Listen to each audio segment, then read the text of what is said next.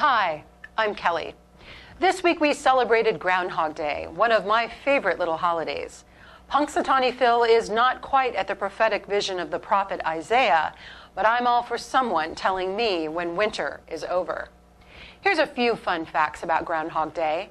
Throughout its 125-year history, it's always been influenced by modern culture. In fact, during Prohibition, Phil threatened to impose 60 weeks of winter if he wasn't allowed a drink. Now many of us think of Groundhog Day as a metaphor for monotony, the influence of the popular movie from the 90s. A selfish weathercaster was forced to live one day of his life over and over again until he learns how to live more generously. Our reading today from Isaiah chapter 40 finds the Israelites just when they are breaking out of that pattern. They had grown complacent and distracted from putting God first. And then comes the burst of willingness for change. Judgment turns to joy, and the power of God lifts their spirits to soar like wings on eagles.